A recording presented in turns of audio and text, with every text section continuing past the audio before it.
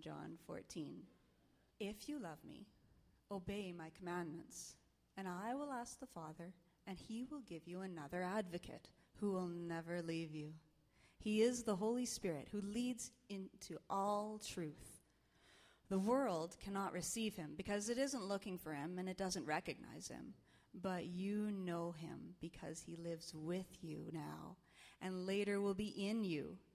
No, I do not abandon you as orphans. I will come to you. Soon the world will no longer see me, but you will see me. Since I live, you will also live. When I am raised to life again, you will know that I am in my Father, and you are in me, and I am in you. Those who accept my commandments and obey them are the ones who love me. And because they love me, my Father will love them, and I will love them, and reveal myself to each of them. Judas, not Judas Iscariot, but the other disciple with that name, said to him, Lord, why are you going to reveal yourself only to us and not to the world at large? Jesus replied, all who love me will do what I say. My Father will love them, and we will come and make our home with each of them.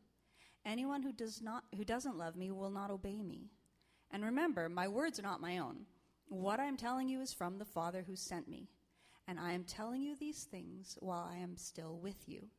But when the Father sends the advocate as my representative, that is the Holy Spirit, he will teach you everything and remind you of everything I have told you.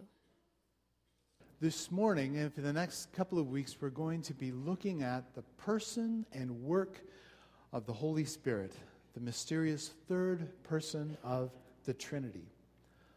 Now, in the church I grew up in, people were really keen on following the Bible.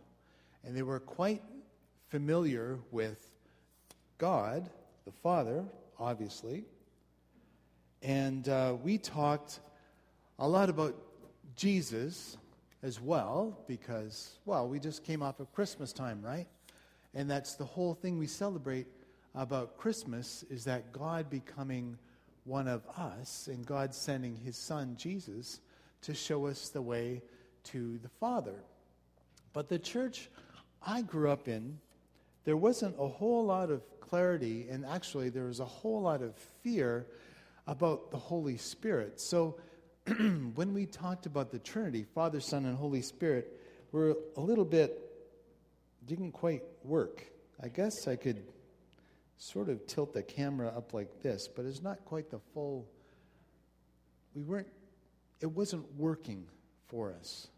And now, these are good people, and God loved them, and they loved God, but there just wasn't a full understanding about who Holy Spirit is and what he does. And to be honest, I think sometimes we thought more of Holy Spirit as a thing or a what. The sermon title this morning, if you saw the sign, is Father, Son, and Holy what? And unfortunately, that's due to some confusion. The folks who translated the King James Version back in around 1611 translated Holy Spirit often came through as Holy Ghost, which isn't a helpful word to us these days. We think of someone in a white sheet that it's just not a helpful translation. So Holy Spirit, and as we'll see, we'll get into that in a few minutes as we look at the identity of Holy Spirit. But there's a lot of confusion, and especially among some good-hearted evangelicals, there is a ton of fear around this concept of Holy Spirit. People get a little bit freaked out. So for the next few weeks, we want to talk about the person and work of the Holy Spirit. Do you know why this is so important? I find so many Christians who are kind of discouraged and disheartened, and they're trying to follow Jesus on their own. It's really tough and really discouraging. And we're going to, I want to show you, it's a kid's story. I don't apologize for this because I find, as someone who's concerned about adult education, we all relate to children's stories, and we tend to remember those the most. And Sean, if we could cue up that video, I'm going to show you a story this morning that relates to what we're going to talk about for the rest of the morning. So go ahead, Sean. The Big Red Tractor and the Little Village. Once upon a time, in a little field, in a happy little village, lived a big red tractor.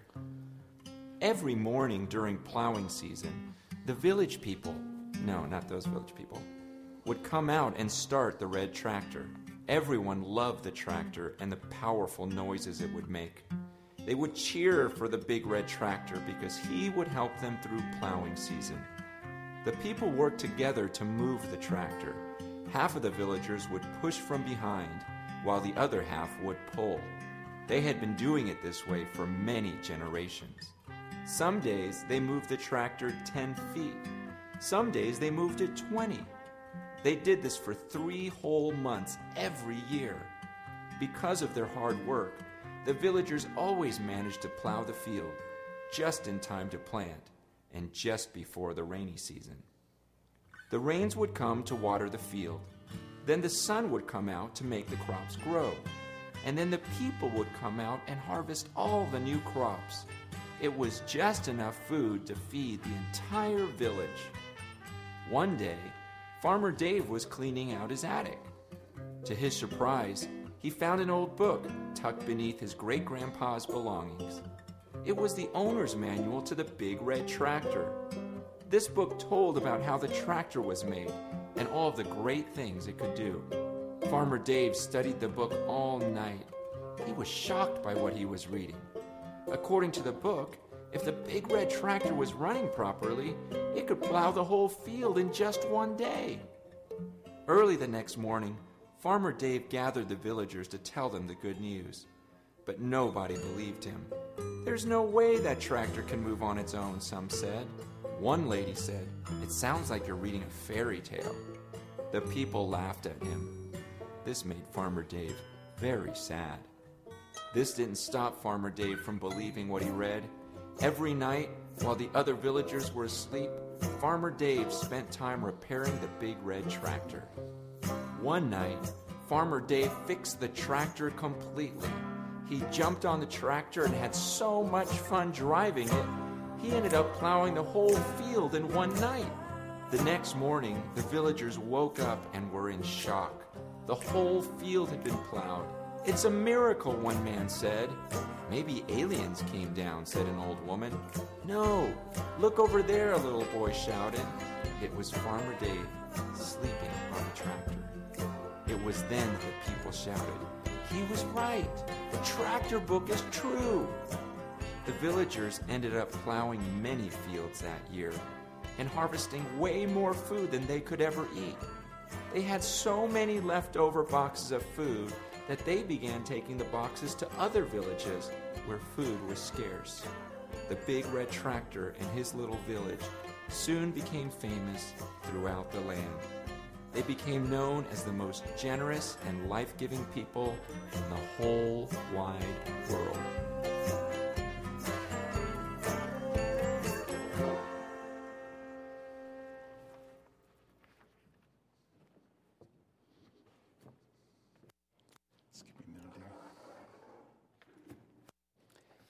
It's tough following Jesus, isn't it?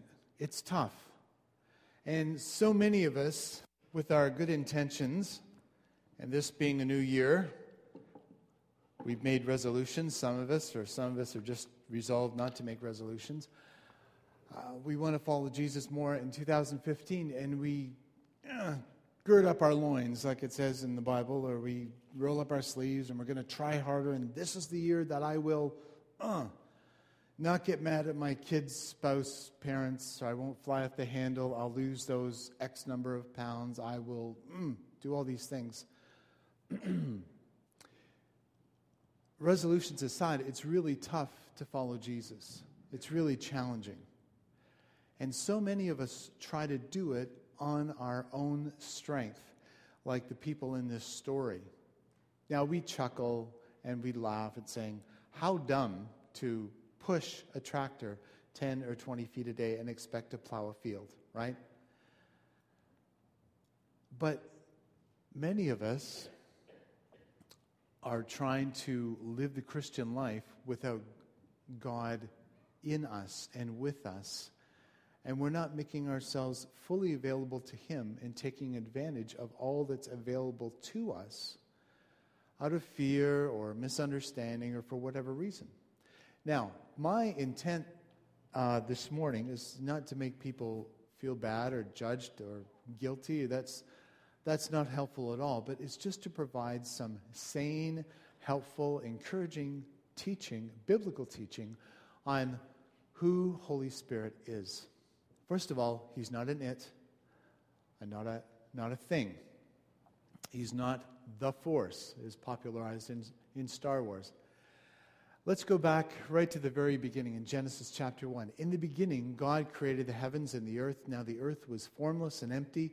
Darkness was over the surface of the deep, and the Spirit of God was hovering over the surface of the waters. Holy Spirit was right there at creation because Holy Spirit was there before anything was made. And it's challenging for us to get our head around this. Most of us can relate to God the Father, and as I was saying, Jesus. But Holy Spirit was actively involved in creation. And out of the chaos that existed before the world was created, the Holy Spirit brings the cosmos. And out of disorder, He brings order. Out of confusion, He brings coherence. And out of ugliness, He brings beauty. Out of old things, He brings new. Holy Spirit's always creating something new and something good and something beautiful. That's how the Spirit of God works in our lives. He wants to bring order and harmony and beauty and newness. He's a creator spirit. The pinnacle of creation, I think, is the creation of human beings. That's God's crowning work, is us. The Lord God formed a man from the dust of the ground, breathed into his nostrils the breath of life, and man became a human being, a living being. Now, it's interesting that the word in the Old Testament for spirit and breath are very closely related. It's pronounced something close to this. I have to clear my throat before I say it. It's ruach. You got to get that last in there, okay? Try not to spit on your neighbor when you say that. Ruach. It's the breath of God, the Spirit of God, something that brings life. My two oldest children are lifeguards, and they had to learn CPR as part of their qualifications. And when someone is on the pool deck and not breathing, what do? You breathe life into them. You work on them, and you breathe life into them, right? So we understand very much that life and breath are closely related. When someone dies, they say they have breathed their last breath, right? So the whole idea of Spirit giving life is very much a theme all through the Bible. The Spirit comes to bring life. And this Ruach of God is always there for us, not just bringing physical life, but bringing spiritual life to us. In fact, later on in the New Testament, Jesus breathes on his disciples and says, receive the Holy Spirit. And when someone decides to become a Christian, the Holy Spirit comes and breathes life within them, spiritual life. So it's fascinating to see as we carry on through the Old Testament to see how the Holy Spirit came on particular people at particular times for particular tasks. In Exodus 31, Holy Spirit comes on a man named Bezalel for artistry because they're designing a place of worship. And this artisan, this artist, the Holy Spirit comes on him and inspires him to build just an appropriate place for God to be worshipped. And then Holy Spirit comes on a person like Gideon. If you know that story, there's Gideon, cowardly Gideon, hiding in a hole from the enemy. And Holy Spirit comes on him, transforms him, turns him into a fearless leader who rescues God's people from a really perilous situation. And later on, if you're familiar with the strong man Samson, at the end of his life, Samson has not lived a life really worthy of God. But just at the end of his life, Holy Spirit comes on him, and he accomplishes this tremendous feat of strength and kills a lot of Israel's enemies. Even though the story doesn't end well for Samson, Holy Spirit came on him at a particular time for a particular task. So Holy Spirit has been, he pre-exists us, obviously, because he's God. And all through the Old Testament, it seemed like, and I guess this is where my church, my home church, got this kind of theology that wasn't quite, what's the word? Fully developed. That's the nice way of saying it. It's not fully developed because they looked at the Holy Spirit, what he was doing in the Old Testament, thinking, well, you know, he was kind of in the background and not quite sure what he was doing, what was going on. But as we go on through the Old Testament, we see that there's kind of a promise, there's some anticipation, because God has given people the Ten Commandments. He's given them guidelines and rules, commandments to follow so that their lives will be enriched and so that they can have a healthy relationship with him and with other people. But there's a problem in keeping commandments, right? We don't want to do them.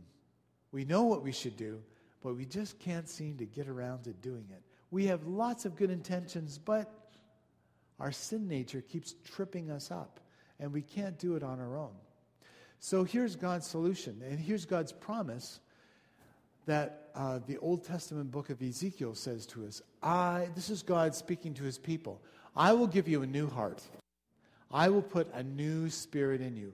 I will remove from you your heart of stone, and I will give you a heart of flesh.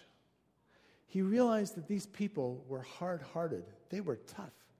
They knew what was right, but they still didn't do it. In fact, all through the Old Testament, do you know what the problem was with these folks? They were substituting obedience. They were substituting ritual for obedience. And God calls them on this. They said, okay, God, you give us the rules, and we'll show up regularly. We'll show up every week. We'll show up in Elim Chapel at 10:31, when everybody else is getting there. And we'll show up. We'll clean up fairly well, and we'll pretend that everything is fine.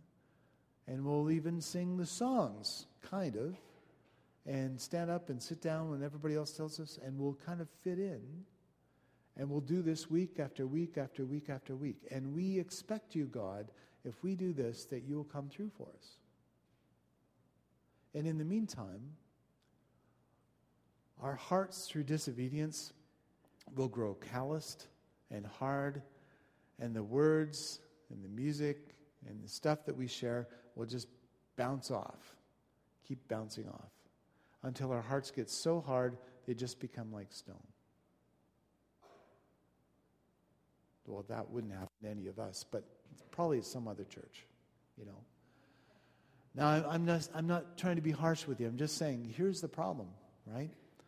Human beings, we tend to substitute ritual for obedience. Why? Because obedience is hard, and obedience implies there's a relationship there. And why do we obey God? Why do we obey God? Because he's out to get us? Because he's out to punish us? No. We know that he loves us and we love him back. Why we do things is just as important as what we do. We get deceived. We are mistaken when we think it's all about appearances and outward performance. And that is the temptation that human beings have always faced in our relationship with God. We think it's all about the outside stuff, where God knows our hearts, right? That's why God says, you know what? It's not that the Ten Commandments weren't a good idea, or the law wasn't a good idea. It's just that it's not going to transform anybody. Anyone with a heart tender towards God would follow those commandments out willingly and saying, God, you're right. It's not good to have other gods. It's not good. I don't want to worship anybody else but you. It's not good to lie. It's not good to covet. It's not good to lust, and it's not good to murder people either with my words or with my actions. I want to live in a life that pleases you. But our hearts our human nature tends to be so difficult to root out. We can't just overcome it with good intentions. So God promises a heart transplant. I will give you a new heart. I will put a new spirit in you. I will remove from you your heart of stone and give you a heart of flesh. And I will put my spirit in you and move you to follow my decrees and be careful to keep my laws. Now, think about this for a minute. In the Old Testament, the Holy Spirit would come on particular people at particular times for particular tasks. He would literally come on that person, whether they were really following God or not. I mean, there were some really sketchy people, unqualified people, that the Holy Spirit came on in the Old Testament to accomplish a particular task. And they're not going to make any Hall of Fame anywhere. But God was just doing that to accomplish his purpose. But the difference is, instead of the Holy Spirit coming on someone for a temporary period of time, God then makes this promise, I will put my spirit in you. See the difference? It's a really big difference. It's not just he's going to be on you for a particular time, for a particular purpose. All of a sudden, he's going to be in you. Wow, that's tremendous. What a difference. One little vowel makes the difference between on and in. It's tremendous. And later on, as this promise develops more and more, Isaiah prophesies the Spirit. This is what it looks like for the Holy Spirit to be on and in someone, okay? The Spirit of the Lord is upon me because the Lord has anointed me. He's here. Anointed has got this sense of, okay, they would anoint kings and priests and for a special purpose and consecrate them, basically, and dedicate them to God, saying, okay, God's stamp of ownership is on you. And there's a sense of not just telling someone what to do, but giving them the resources and the authority to do what they're supposed to do. It'd be really foolish for us to elect a mayor of Winnipeg and say, okay, Brian, we're not going to give you any money to run the city, but we want you to make all the decisions. Oh, and by the way, there's no bylaws or anything like that, so good luck with that. You're in charge. Well, that's not going to work. It barely works when he's got all the money and all the bylaws, and God bless him. We just keep praying for the mayor. But you understand the difference? When God anoints someone, he gives them all the resources and all the authority to do what he is calling them to do. So this anticipation in the Old Testament, but what it looks like for someone to have the Holy Spirit in them, this is what it looks like. When the Lord anoints us, what do? We preach the good news to the poor. Now, some people would quibble, what does it mean, spiritually poor or materially poor? And I say, both, right? Let's not quibble over that. Preach the good news to the poor. Bind up the brokenhearted. To proclaim freedom for the captives. Now, is he talking about real prisoners or spiritual prisoners? And the answer is yes. Yes. To proclaim freedom for the captives. To release from darkness for the prisoners. That's fantastic. What a beautiful picture of God restoring his shalom, his peace on the world, on the planet Earth. How? Through his Spirit. The creative Holy Spirit created the world in the first place, right? Breathed life into people. And he's still breathing life into spiritual corpses today. Tomorrow, if you walk down Portage Avenue, you will see the living dead. Not literal zombies, but people who are spiritually dead, but walking around doing their thing, their day-to-day thing. But it's kind of a sad picture because many of those folks are spiritually dead. But when they invite Holy Spirit into their lives, he breathes life into them. And they're recreated in God's image the way we were intended to be in the first place. So when Holy Spirit comes on someone, what happens? They preach the good news to the poor. They bind up the brokenhearted. Captives and prisoners are released. That's what happens when Holy Spirit comes. And not just on individuals. When Holy Spirit comes on groups of Christians, wow, things really happen. Just like in the book of Acts. It's pretty exciting to see what happens. Sean, maybe you can help me with that next slide. I think I'm not working here. I'm sorry? I'm trying to... there you go. Thank you. Do you remember the day of Pentecost? All these devout Jews had gathered from all over the known world. And it was just a few weeks after Jesus had risen from the dead. And the Christians were praying. Because Jesus said, you guys wait here. And in a little while, Holy Spirit's going to come. And He's going to come and He's going to give you the power to be my witnesses here in Jerusalem and the local areas and even the sketchy areas like Samaria that you don't want to go into, and even the far uttermost parts of the Roman Empire and the world. He's going to give you the power to be my witnesses, right? So they pray. And 40 days later, Holy Spirit shows up in the room where they're praying. Dramatic things happen. Tongues of fire, people speaking in other languages. And all the locals think, I know it's 9 o'clock in the morning, but these people must be plastered. They must be wasted, totally drunk. They're not making any sense. What is going on? And they hear these people praising God in all these different languages. Peter stands up and explains, these people aren't drunk. This is the Holy Spirit. This is the sign that Jesus is God and He's come to be with us. You can read about the rest of the story in Acts chapter 2. And then Peter goes on to quote this prophecy from Joel chapter 2 in the Old Testament. Afterward, I will pour out my Spirit on all people. Your sons and daughters will prophesy. Your old men will dream dreams. Your young men will see visions. Even on my servants, both men and women, I will pour out my Spirit in those days. Do you notice this? What do we draw from this verse? It's a promise. Holy Spirit's for everyone. Everyone who wants to follow Jesus. You can have as much of the Holy Spirit as you want. Okay? It's not limited. Sons and daughters. I mean, it's not. Holy Spirit isn't gender specific. There's no favoritism. Okay? Doesn't matter what gender it is. Or age. Your old men will dream dreams. Your young men will see visions. Same thing. There's no restrictions in that sense. I was thinking about this verse. For years I was told as a kid, oh, you're not old enough for that. And now that I'm kind of on the slippery slope towards the end, now I'm discovering I'm too old for stuff.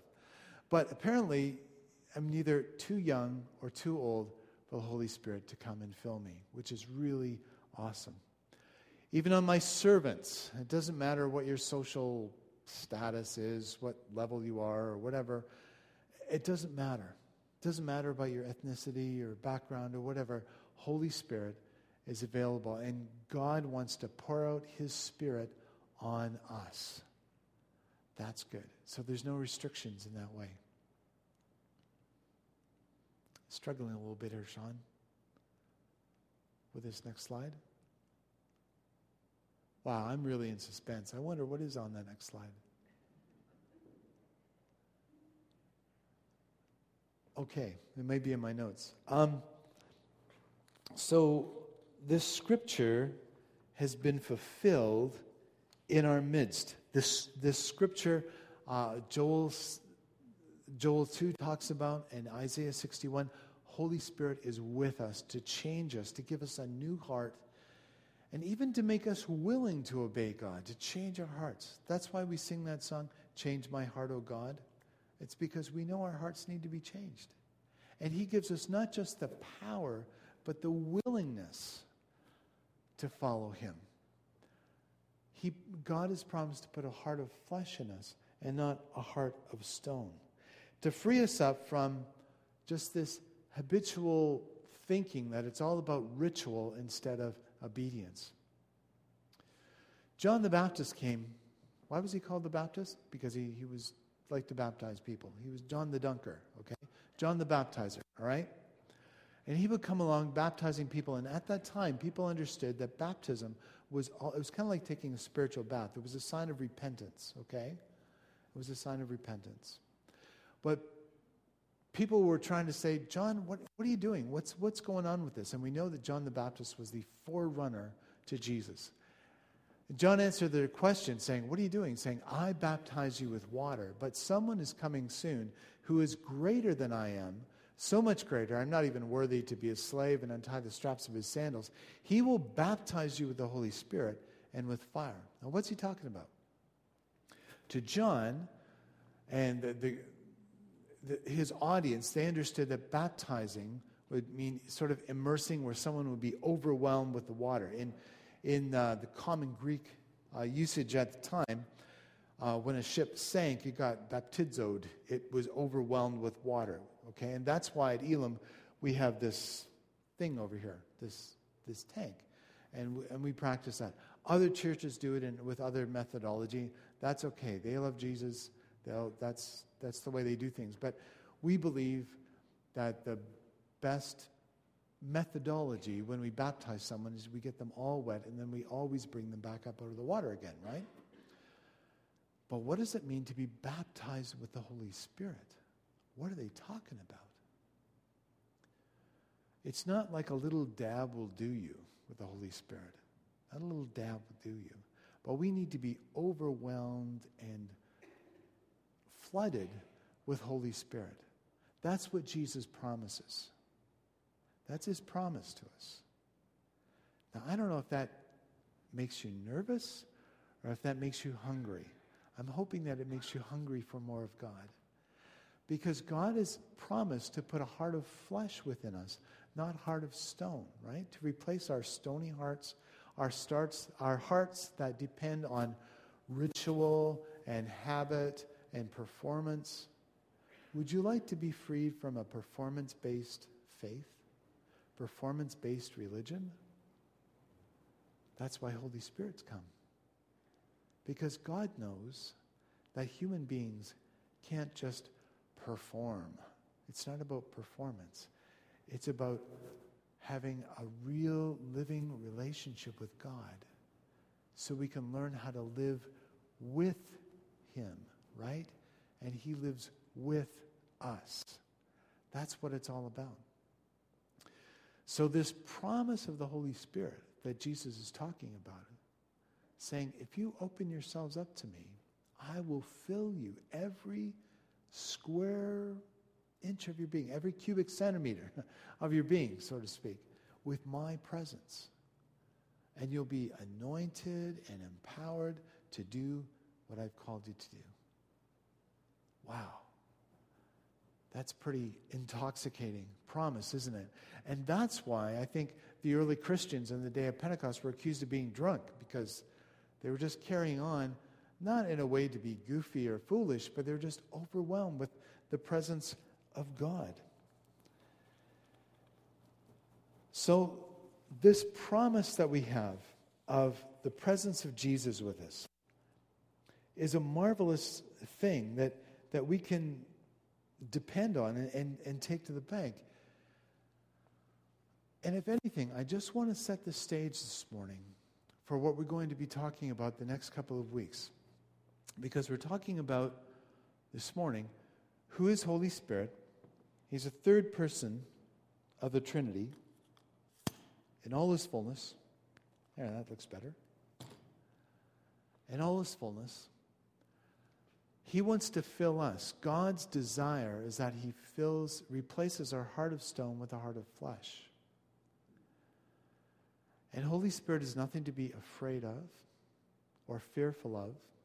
There's a lot of wrong teaching and a lot of unhelpful practices around being baptized and filled and controlled and led by Holy Spirit.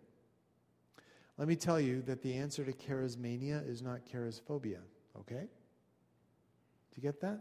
The answer to charismania is not charisphobia. It's just proper teaching. Most of the scriptures I've shown you this morning are from the Old Testament, where the promise of the Holy Spirit for every person who loves God is they're just setting the stage. And now he's come, right? Now he's come. So my prayer for us this morning is that God would just satisfy our thirst for Him. Let me close with this verse from John chapter 7. If anyone is thirsty, come to me and drink. Whoever believes in me, as the scripture has said, will have streams of living water flowing from within. By this he meant the Spirit. Can you remember the last time you were really, really, really thirsty? Just parched. I've been fighting a cold this week, and I've been drinking water like crazy.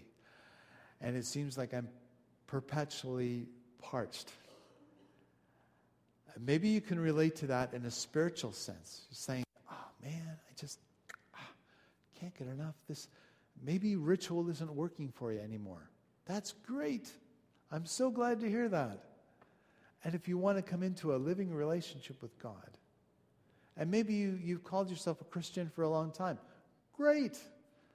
But you realize that maybe your view of the Trinity, or under this understanding of you've been kind of shortchanged in some of the teaching of the Holy Spirit that you've had. Well, great. I'm just trying to set the table and invite you to dinner over the next couple of weeks. So let's pray. Jesus said, if you're thirsty, come and I will satisfy that spiritual thirst that you've got. Whoever believes in me, as the scripture said, will have streams of living water flowing from within. Let's pray. Heavenly Father, we thank you that Holy Spirit has come to guide us, to lead us into the truth, to be our advocate, to walk alongside us. Thank you for the promise of the presence of your Holy Spirit within us. Lord, I pray that you would increase our understanding of who Holy Spirit is. And I pray that you would draw every seeking heart today, everyone who's looking for more of your presence and more of your power in their lives. I pray that you would reveal yourself to us. We pray these things confidently in the name of Jesus. Amen.